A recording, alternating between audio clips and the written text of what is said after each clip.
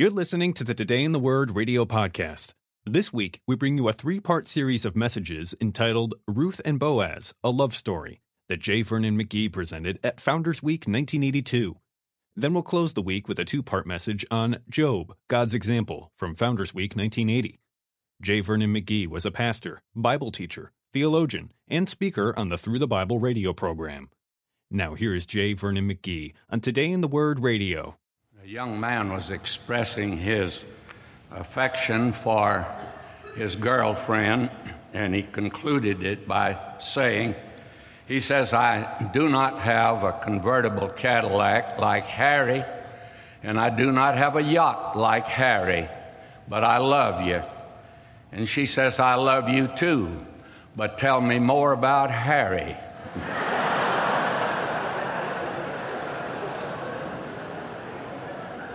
And tonight we want to hear more about Ruth. And if you have your Bible, and I trust you have, you'll turn to the little book of Ruth.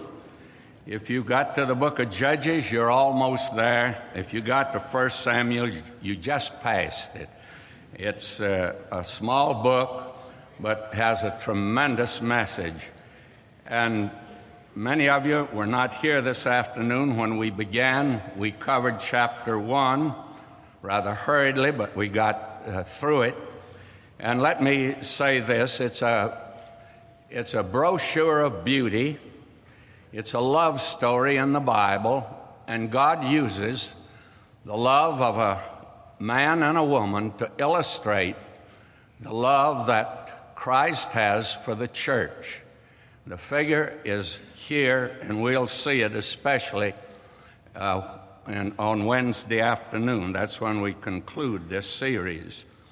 We saw this afternoon a family leave Bethlehem, Judah, the house of bread and praise, and go into the land of Moab. And God said, "Moab is my washpot," or "Moab is my garbage can." They're a prodigal family going into a far country, and the prodigal son or the prodigal family always get their whipping in the far country. When they come home, things will be good for them. But in the far country, they get their whipping. God's children, He takes care of them. He takes them to the woodshed. And if you can sin and get by with it, you're not God's child, because God always chastens His children when they get into sin especially. And so this family, tragedy came to them. They went out a quartet, 3 men and a woman, and a man and his wife and 2 sons. The 2 sons married Moabite women, and the 2 boys died, the father died, and now there were just 3 women left, 3 widows. But one of the widows, Orpah, turned, and she went back to idolatry, but Ruth made a decision for God. Orpah walks off the page of Scripture into eternity, and that ends her story. But the beautiful story of Ruth now begins. They return to Bethlehem, and they are a sad sight. This family that went out as a quartet come back now with just 2 widows, and they are very sad looking. But they've come at an auspicious time, and we are told they came to Bethlehem in the beginning of barley harvest. That ends chapter 1. And now we come to chapter 2. Chapter 1 was in the land of Moab. And we divide this little book geographically. Chapter 2 is in the fields of Boaz. That's where we'll be this evening. And then we'll try to finish on Wednesday afternoon on the threshing floor of Boaz, and then in the heart and home of Boaz. Now I want to begin reading in chapter 2 at verse 1. But I remind you again that this woman, Naomi, said, we went out full, we've come back empty. Now, I do not know how much is full, and I do not know how much is empty. But I know it's a long ways from being full to being empty. And that's the distance that they've come now. And they are in straitened circumstances. They're in difficult days. And we read now in chapter 2, and Naomi had a kinsman of her husband's, a mighty man of wealth, of the family of Elimelech, and his name was Boaz. Now we've come to the most important character besides Ruth in the little book of Ruth. And this man, we're told, is a kinsman. I hope tonight we'll be able to get to where we can talk about the kinsman redeemer. The kinsman redeemer was a law that God made to protect his people, to protect the family especially, and to protect property. It was God's way of taking care of his people, as we shall see. And this man now is identified as being a kinsman of Elimelech, who was the husband of Naomi. That means he's in a position to act as a kinsman redeemer, to redeem Naomi and also Ruth. She's now in the family. And Naomi had a kinsman of her husband's. He's called a mighty man of wealth, and his name is Boaz. Boaz means, as we've seen in these others, is in whom is strength. And he is called here a mighty man of wealth. I'm told that could be translated a mighty man of war, and also a mighty man of the law. He's a mighty man of wealth, and that translation is used here very definitely because one of the elements of a kinsman redeemer is that he must be able to redeem. Poor kinsman's not going to be able to help this family. He'll have to be able to redeem. He's a mighty man of wealth. He's a mighty man of war. He was away in one of those many internecine warfares that were carried on in Israel in those days. And that's the reason he hadn't met Naomi and Ruth when they got back, because obviously we'll see tonight he had not met her before. And he's also a mighty man of the law. We'll find out he knew the Mosaic law. Now, this man is introduced to us for a very definite reason, because Ruth the Moabitess said unto Naomi, "Let me now go to the field and glean ears of grain after him in whose sight I shall find grace." And she said unto her, "Go, my daughter." Now, Ruth knew the Mosaic law also, at least she knew part of it. And she knew that God had made an arrangement to take care of the poor and to take care of strangers. And she happens to be both, stranger and poor. And the law that God gave pertained to an agricultural people. We must remember that Israel was an agricultural people. The Mosaic law covers a great deal that had to do with agriculture, as we'll see here this evening. And the very interesting thing, and I just say this as an aside, when the Jew is out of that land, he's a shopkeeper. He's never a farmer. When he goes back to that land, he puts his hands in the soil. And every member of Israel has to be a member of today, even of a kibbutz. And in that kibbutz, they spend so much, I don't care whether he's a doctor or whether he's Mr. Begging. He spends several weeks a year out there digging in the soil, because the land and the people belong together, and God tied them together in the Mosaic Law. Now, he made a law whereby he took care of poor people. God never gave out food stamps. I don't know why he didn't think of that, but he never did. And he had another way of doing it. But he took care of poor people. And his way of doing it was a very interesting way. This girl says, let me go glean in the field. And glean in the field of someone where I'll find grace. Because this girl knew that according to the Mosaic Law, she's an outcast. Deuteronomy 23:3, a Moabite and Ammonite shall not enter into the congregation of the Lord. They can't make it. How are they going to get in? And she's shut out. And her mother-in-law had told her that. She said, if you go back with me to the land, it means perpetual poverty. It means actually perpetual widowhood. None of our people would jeopardize their possession in order to marry you. And therefore, you will have to accept that. She had accepted it. Now she says, I must go into the field of someone where I'll find grace. And so now she's going to make that move. She says, let me now go to the field and glean ears of grain after him in whose sight I shall find grace.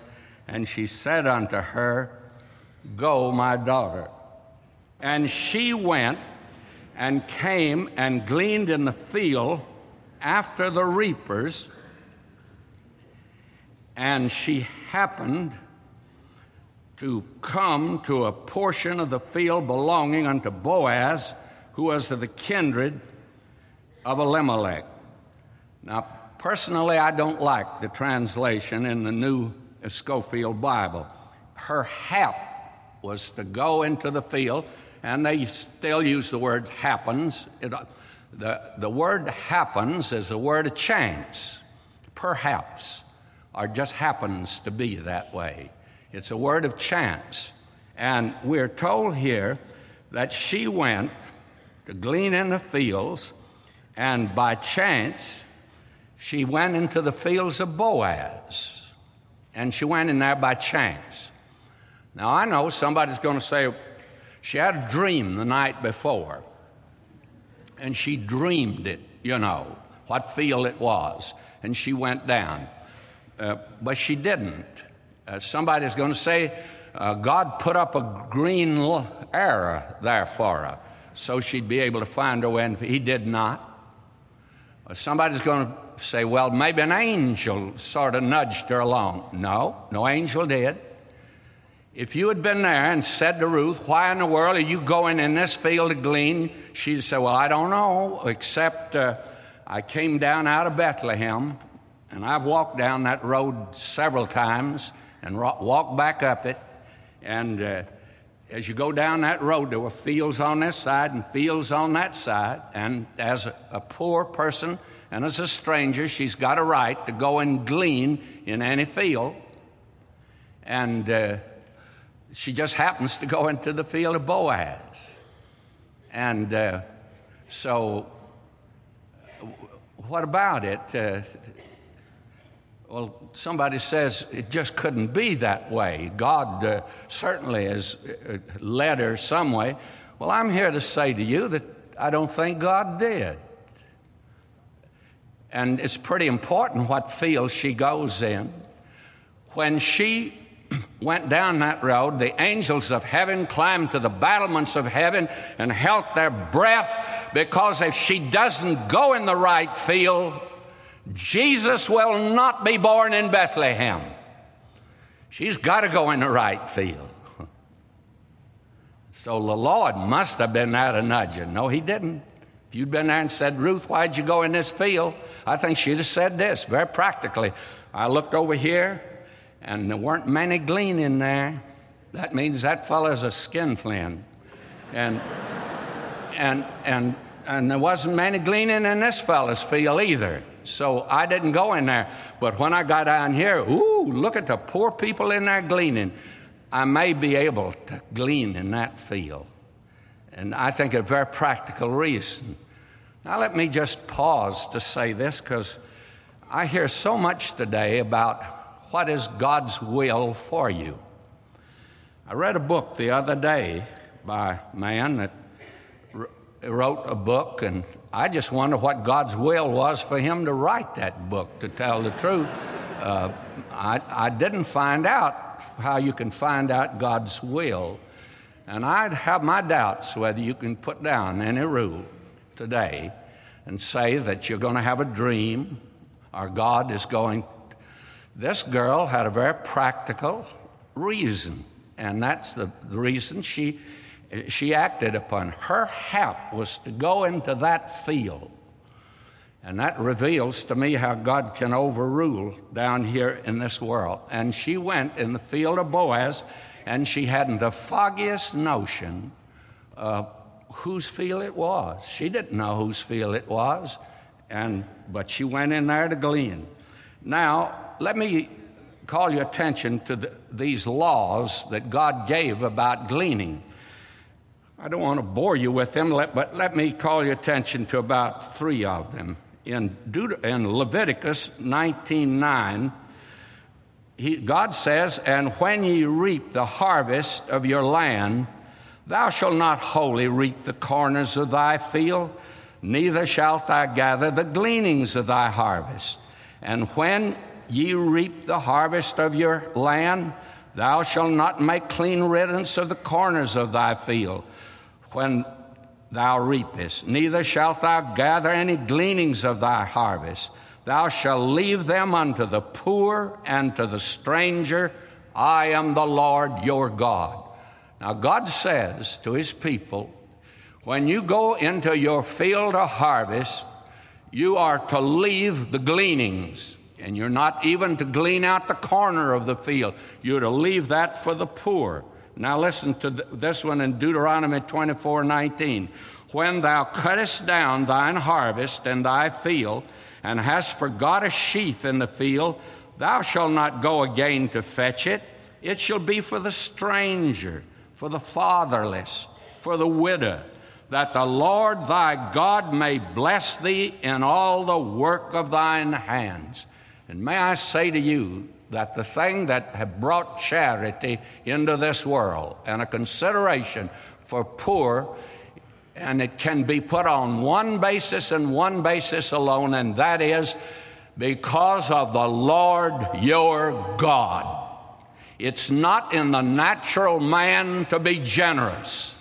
It's only as he seeks to honor and glorify the God that he serves. And God says, you will tell the world that you belong to me when you do that in your fields. This was a lesson that God gave the world in that day. And so this girl has gone into the field on that basis. Now, gleaning in that day, I'm told, leaves anywhere from 10 to 30% of the grain in the field. It's done by hand. I watch women in Israel up above Shechem near Dothan. They were out cutting the grain, and they were doing a lousy job of it, I can tell you. It looked to me like they were leaving at least half of it, but they were doing it by hand as they were doing it in that day. And so they left a great deal. Now today they don't. Now some farmer down in Kansas told me this, and I don't know whether it's true or not. He told me, he says, Dr. McGee, we have now a reaper that McCormick has made for us. It goes through, it cuts the grain, it shocks it, and then it thrashes it, and it sacks it. It puts it in a sack, weighs the sack, and if one little grain falls off, it has an arm that reaches over, picks up that little grain, puts it in the sack. Now, I don't know whether that's true or not, but he told me that. may I say to you, they get it all today. But back there, you could count on at least 20 to 30% of the grain being left in the field. Now, the poor people could come back of the reapers, and that's what they would get. And this is the position now that Ruth is in, acting on the Mosaic law, and she goes into the field, and she went and came and gleaned in the field after the reapers. And she happened to come to a portion of the field belonging unto Boaz, who was of the kindred of Elimelech. But she didn't know that. And behold, Boaz came from Bethlehem, and he got out to the field late in the morning. I think he had to go by the bank of Bethlehem to get the payroll, and so he didn't get out there until around 10 o'clock. And notice this, behold, Boaz came from Bethlehem. He said unto the reapers, and notice this, the Lord be with you. That's capital speaking to labor. Isn't that marvelous? And they answered him, the Lord bless thee. That sounds like the president of the Teamsters Union talking to the government, doesn't it? Or does it? May I say to you, isn't this a lovely relationship? Labor responds, the Lord bless you. A capital says, the Lord be with you, and the Lord bless you. There's still, thank the Lord, businesses in this country that are run by Christian men, and they run it as a Christian business. There is a factory in San Diego, California, that the man runs a Christian business, and they stop every day at 12 noon and turn on our Through the Bible radio program. And if the man in the factory doesn't want to hear it, he goes outside and eats his lunch. And it's too bad if it's raining. And so he generally stays in and listens. And a man told me that recently. He said, I said I did not want to listen to that preacher. I went outside, it was raining, and I came back in, and he says, after about 2 weeks, I got converted. May I say to you that how wonderful it is to find businesses like that. Well, Boaz was running a Christian business. Oh, a godly business, let me say that. All right, now will you notice this? And when he comes to the field now, he greets his workmen in this very godly manner, and then he looks over his field. He looks at his workmen, how they're coming, and he looks at that great crowd of poor people that are in there gleaning, and then he sees her. He sees Ruth. And notice what he says. Then said Boaz unto his servant, who was set over the reapers, whose damsel is this? And I wish I could give it to you literally. I'll do my best. If you really want to know what he said, when he looked over the field and saw all of the poor gleaning, and he saw this one girl, he said,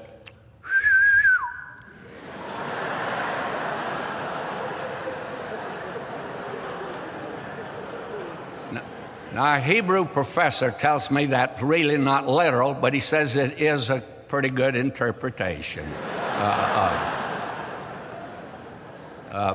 You know what it is? It's love at first sight. He's fallen in love with this girl. And I mean he's fallen in love with her. And now, you're going to see that he proves that he's fallen in love with her. Whose damsel is this? In other words, he had heard about her, as we shall see.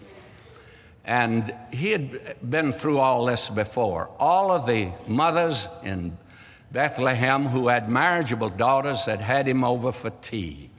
And he never got the message, you know. And now he sees a girl, and somebody's already told him about it, said, "Ooh, you ought to see this girl that came back with Naomi, and she's a fine girl.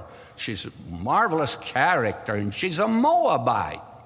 And Boaz said, "I've heard all that before." And now he goes in the field, and for the first time he sees her, and it's love at first sight. And you say to me, do you believe in love at first sight? I sure do.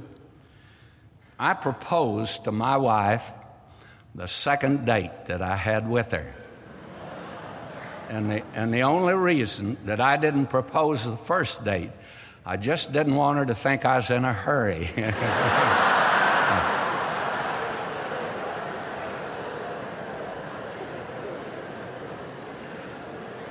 She was a school teacher, and I was the new pastor in town, and the leading elder was the superintendent of the schools, and so she had a contract. We did wait till the end of school to get married, but I proposed right away because there was another fella, and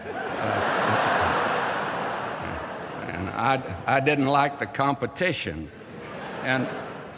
And I understand about Boaz. He's fallen in love with this girl. Whose damsel is this? Now, will you notice, the servant is almost apologetic. And the servant who was set over the reapers answered and said, "It's the Moabitish damsel who came back with Naomi out of the country of Moab." Almost apologizing. He doesn't quite understand the interest that Boaz is showing. And she said, "I pray you let me glean and gather after the reapers among the sheaves." So she came and hath continued even from the morning until now, except that she tarried a little in the house. Then said Boaz unto Ruth. Now he addresses her for the first time. "Hearest thou not, my daughter? Go not to glean in another field, neither go from hence, but abide here close by my maidens." Is he interested, or is he interested? Can you imagine a man who owns a field, and here come the poor people in, tromping down his grain? And he said, "For goodness sakes, don't come back here tomorrow." That would be the thing he'd feel like saying. But here he says to this girl, "You stay right here to glean. We want you to glean in this field." And this man is definitely interested. Now, he says, "Let thine eyes be on the field that they do reap, and go thou after them. Have I not charged the young men that they shall not touch thee? And when thou art thirsty, go unto the vessels, and drink of that which the young men have drawn." He immediately puts his mantle of protection around that girl. He says, "From here on, nobody touches her." Now, you and I tonight cannot imagine the insults that she had to bear and the indignity that she was subjected to because she's a Moabite and she's good looking. And you know what would happen. I was on the platform in a meeting where the young lady this was several years ago, was Miss America. She'd won the beauty contest. And I asked her about her experiences, and I said, "What is the thing that has really been the new thing for you?" She said, "I never knew that I could be insulted as much as I've been insulted." And she says, "Dr. McGee, some of them have been Christian men, so-called." May I say to you, you don't know what this girl Ruth has been subjected to, but Boaz does, and he immediately puts his mantle of protection around her, says, "From here on, no one is even going to touch her. No one will be able to make an insulting remark to her from now on." And is he interested or not? Now, will you notice? Then she fell on her face and bowed herself to the ground and said unto him, Why have I found grace in thine eyes, that thou shouldst take knowledge of me, seeing I am a stranger? Now, that's a question that Ruth asks. Why have I found grace in thine eyes? Now, I can answer Ruth's question. I can say to her, Ruth, I'll tell you why you found grace in his eyes. You go home and look in the mirror. You're lovely. You're beautiful. And not only that, but you have a marvelous reputation. You have a wonderful character right here in Bethlehem. And that's the reason he's fallen for you. I can explain that. But I have another question, and I can't answer it. Why have I found grace in his eyes? Why have I found grace in God's eyes? You know, today, we don't spend much time with that, do we? We don't think too much along that line anymore. Why have I found grace in his eyes? Now, don't tell me to go look in a mirror. I've already done that. And may I say to you, there's nothing there that would call forth the grace of God. You know, we have a feeling today, and I'm afraid it's in the church, that there is just a little merit in us, after all, that we somehow or another, we merit the grace of God. Another crowd, they don't. May I say to you, if we could see ourselves as God sees us, we couldn't stand ourselves. We're not attractive to him. Where did we get the idea today that we are so attractive to God? We are sinners, lost sinners, and we deserve unmitigated hell. And I do not mean to be crude. And he is the one who saw us in our poverty, and he saw us in our need. And actually, his love could not save us. God never saves by love. God only saves by grace. You see, God loved man so much that he gave his only begotten Son to provide a redemption which Christ purchased for us with his blood, if you please. And it made it possible for a holy God today to look down at this little world that we are in and hold out his arms and say, you can come now. You can come to me now. A holy God can save you by grace, because Christ paid the price on the cross for you and me. And it's a tremendous price. You know, there's a word that got out of our vocabulary for a while. It was the word ransom. And even in the church, it got lost. When I first entered the ministry, didn't hear much about it. It's coming back now, and one of the reasons actually has been because some of these rich kids have been kidnapped, you know. And when these rich kids have been kidnapped, Papa had to pay a ransom to get the kid back. And ransom got back in. Had you ever seen that grandson of Paul Getty, the richest man in the world before he died, he's said to be? And no one knows what he paid. I read recently that it's estimated he paid $2 billion to get that kid back. Somebody paid a price for me, and I wasn't worth it. And he paid a price for you. The Lord Jesus said, the Son of Man came not to be ministered unto, but to minister and to give his life a ransom for many. A ransom. He gave his life a ransom. Paul said to those carnal Corinthians, you have been bought with a price. Therefore glorify God in your body and in your spirit, for your God's. We belong to him if we've been redeemed. He paid a price. And Peter says it wasn't silver and gold or precious stones. It was his precious blood that he paid. He ransomed us. And on that basis, God can extend grace to us today. We have these definitions that are given. Grace is unmerited favor. It's more than that. To begin with, that's a redundancy. If it's a favor, it's unmerited. You don't have to say that.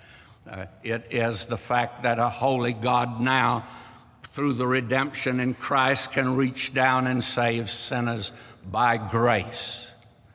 That is, that the sinner only comes in faith and trusts Christ. That's all. Now, let's get back here to our story. She says, why have I found grace in thine eyes? Now listen to Boaz. And Boaz answered and said unto her, it hath fully been shown me all that thou hast done for thy mother-in-law since the death of thine husband, and how thou hast left thy father and thy mother and the land of thy nativity, and art come unto a people whom thou knewest not heretofore. The Lord recompense thy work, and a full reward be given thee by the Lord God of Israel, under whose wings thou art come to trust. Isn't that lovely, what he says to her? And he'd heard about her, what a wonderful person she was. And he just couldn't believe that she could be that good looking, you see. And when he saw her, this man went head over heels. Now, will you notice? And this is such a lovely thing. And under whose wings thou art come to trust. God said to Israel when he brought them out of how I bore you on eagle wings and brought you to myself. And the Lord Jesus said, how many times I would have gathered you, O Israel, as a mother hen gathers her little chickens on her wings, and you would not. May I say to you, this Moabite woman has come to trust under the wings of the God of Israel. How wonderful it is. Now I must move on. Now he says to her, the Lord recompense thy work. Then she said, let me find favor in thy sight, my Lord, for thou hast comforted me, and because thou hast spoken friendly unto thine handmaid, though I be not like unto one of thine handmaidens. And she ought to thank the Lord for that she's not like the rest of them. She's different.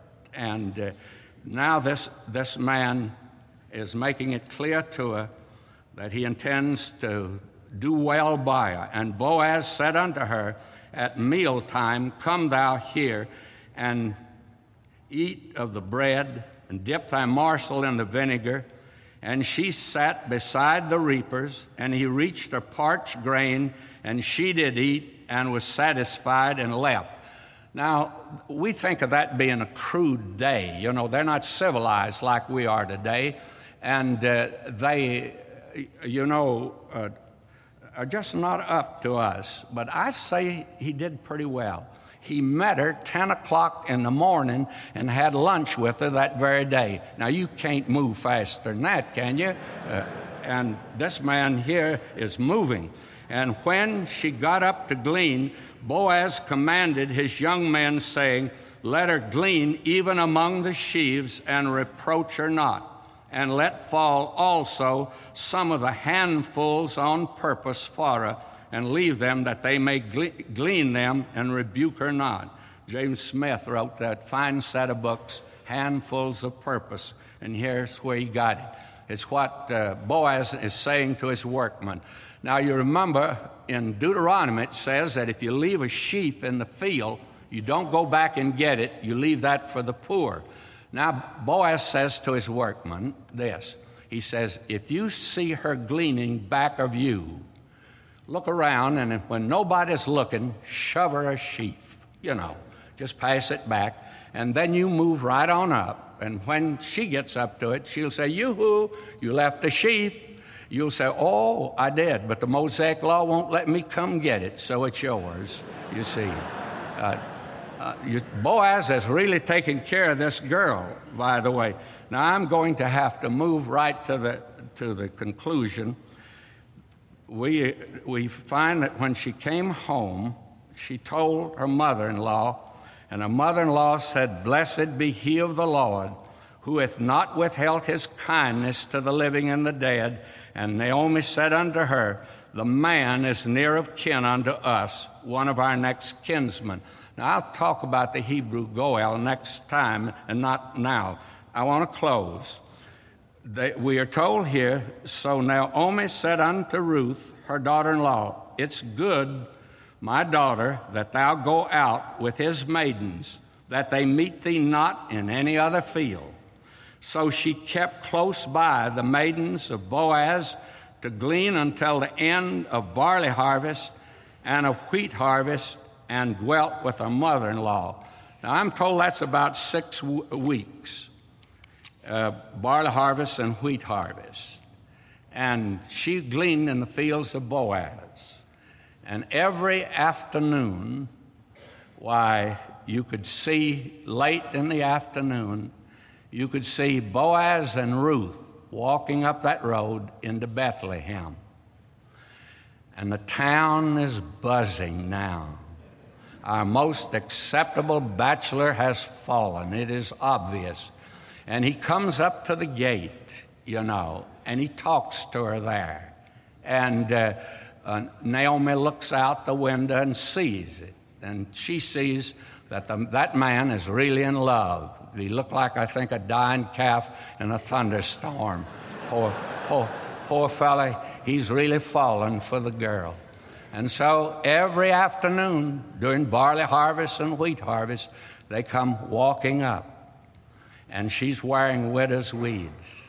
And he is in love. But do you know he can't propose to her? She has got to claim him as a kinsman redeemer if she wants him. He cannot propose to her. Now, what are they going to do? Well, we always stop at a cliffhanger. And you won't be able to sleep tonight wondering how in the world they're going to work this out. But let me say this, they'll work it out. And Wednesday afternoon at 2:30, I guess it is, we're going onto the threshing floor of Boaz for the final. You've been listening to the Today in the Word radio podcast, and one of 3 messages J. Vernon McGee presented on Ruth and Boaz, a love story, at Founders Week 1982. J. Vernon McGee was a pastor, Bible teacher, theologian, and speaker on the Through the Bible radio program. Audio copies of this and many other messages from the podcast are available at moodyaudio.com. Today in the Word radio is a production of Moody Radio, a ministry of the Moody Bible Institute.